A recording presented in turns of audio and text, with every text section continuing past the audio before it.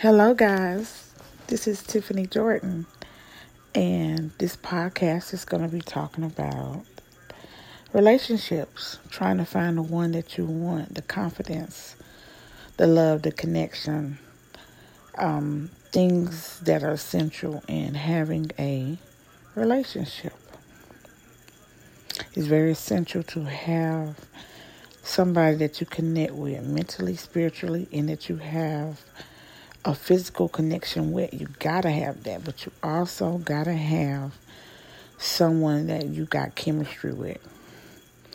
Because when you're mad at each other and you can't stand each other and don't want to talk to each other, you still got the chemistry and want to be around each other at the end of the day. You don't leave from the situation mad.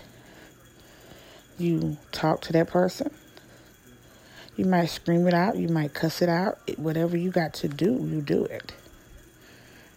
It's worth it if you love that person. Because in a relationship, you're going to get on each other's nerves. You're going to pull covers. There's a lot of things you're going to do. But if that person floats your boat and make your knees weak and you can't be without them, you can make it work. And I'm looking for my T'Challa. I'm looking for my king. Because I'm ready. Who else is ready? Who is ready for a relationship that you got so much chemistry that you only have 3 days that you take apart? That you know that you want to talk to this person and see this person all the time. Are you ready for that relationship? I know that I am. I'm ready for my T'Challa. I'm ready for my king. He got to be 6 feet tall. I like him dark and slim, slender, and muscular. With some substance, with some sass, with some, I like him to come with some swag. I mean, not sass, but swag, and have some sexiness and some intrigue about him, and some, to be timid, kind of shy, introverted, but creative, but funny, smart. The type of man that if you push him, he gonna fight you, but he can fight and he take care of business.